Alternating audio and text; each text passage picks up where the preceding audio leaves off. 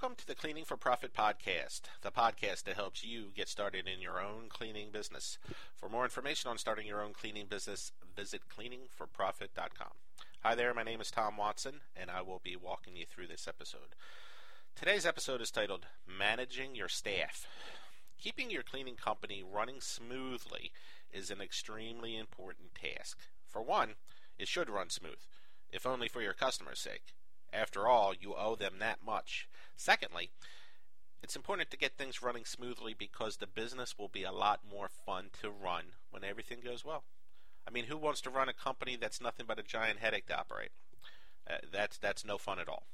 So your goal is to get a system down that allows you to keep the gears of your business greased, just enough to make things run like it's on autopilot. And one of those systems is managing your staff. Your staff can be your greatest strength or your greatest weakness. It all depends on how you manage it.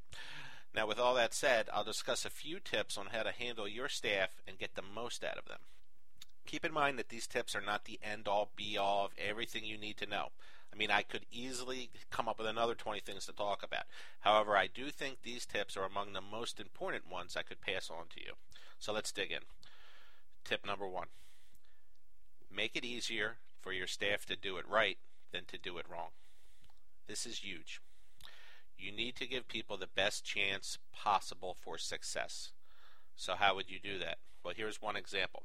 How about providing a checklist for each job that covers all the tasks the staff member needs to complete on a given assignment? This would vastly reduce the number of customer complaints for all the little things that get missed. Plus, it holds the person accountable. You shouldn't ever hear the words, "I didn't know that," anymore after implementing this tip. I mean, that pretty much solves the problem. Giving them a checklist and saying, this is what you do every night. I want you to sign it at the end of each night. I mean, on bigger accounts, that is a nice, easy way to solve a problem. Tip number 2. Keep only the highest quality people. I talk about this a lot, but it's very important. Your customers notice all the little details that go on in their business, and who you send in to clean is one of them. They don't care for shady individuals roaming around their work environment.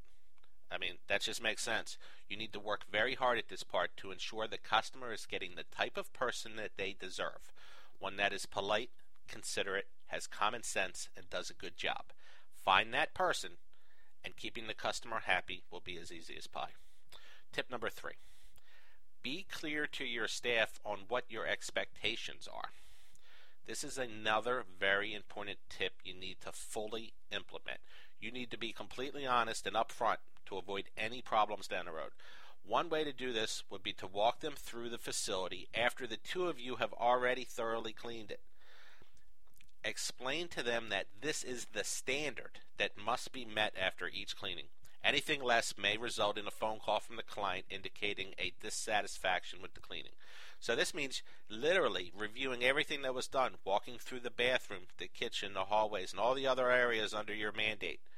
Take the time on this step, and it will yield big dividends down the road. You got to let them know this is how it needs to look before you close up and go home for the night. Tip number 4. Communicate regularly to your staff on how they are performing. You need to take the time to talk to your staff about their performance. That's just very important. This doesn't mean touching base every 6 months. That's way too long. The exact frequency will depend on several factors, but the point here is to check in every week, every couple weeks, to make sure that you guys are all on the same wavelength. Get their feedback and constantly improve the process. Tip number 5. When you run into an employee that doesn't want to play ball, replace them. This is sometimes a part of the business you will have to implement. It's no fun, but it's important that you do it. Bad seeds want to do everything their way, and they do more harm than good, and they are not worth keeping. Move on and upgrade your talent as soon as you can. You will be happy you did. Well, there you have it. 5 tips for managing your staff that should help you out quite a bit in the beginning. I hope it helps you as much as it did me. So this wraps up our episode of Managing Your Staff. I hope you found it interesting, and thanks again for listening. Be sure to check back next week for our next episode. For more information on how to start your own cleaning business, I encourage you to visit my blog at cleaningforprofit.com. Just click on the blog section for my latest posts. Should you have any questions or comments about this episode, just visit the website and go to the Contact Me page. I look forward to hearing from those of you who touch base, and I'll talk to the rest of you next week. Thanks again for tuning in.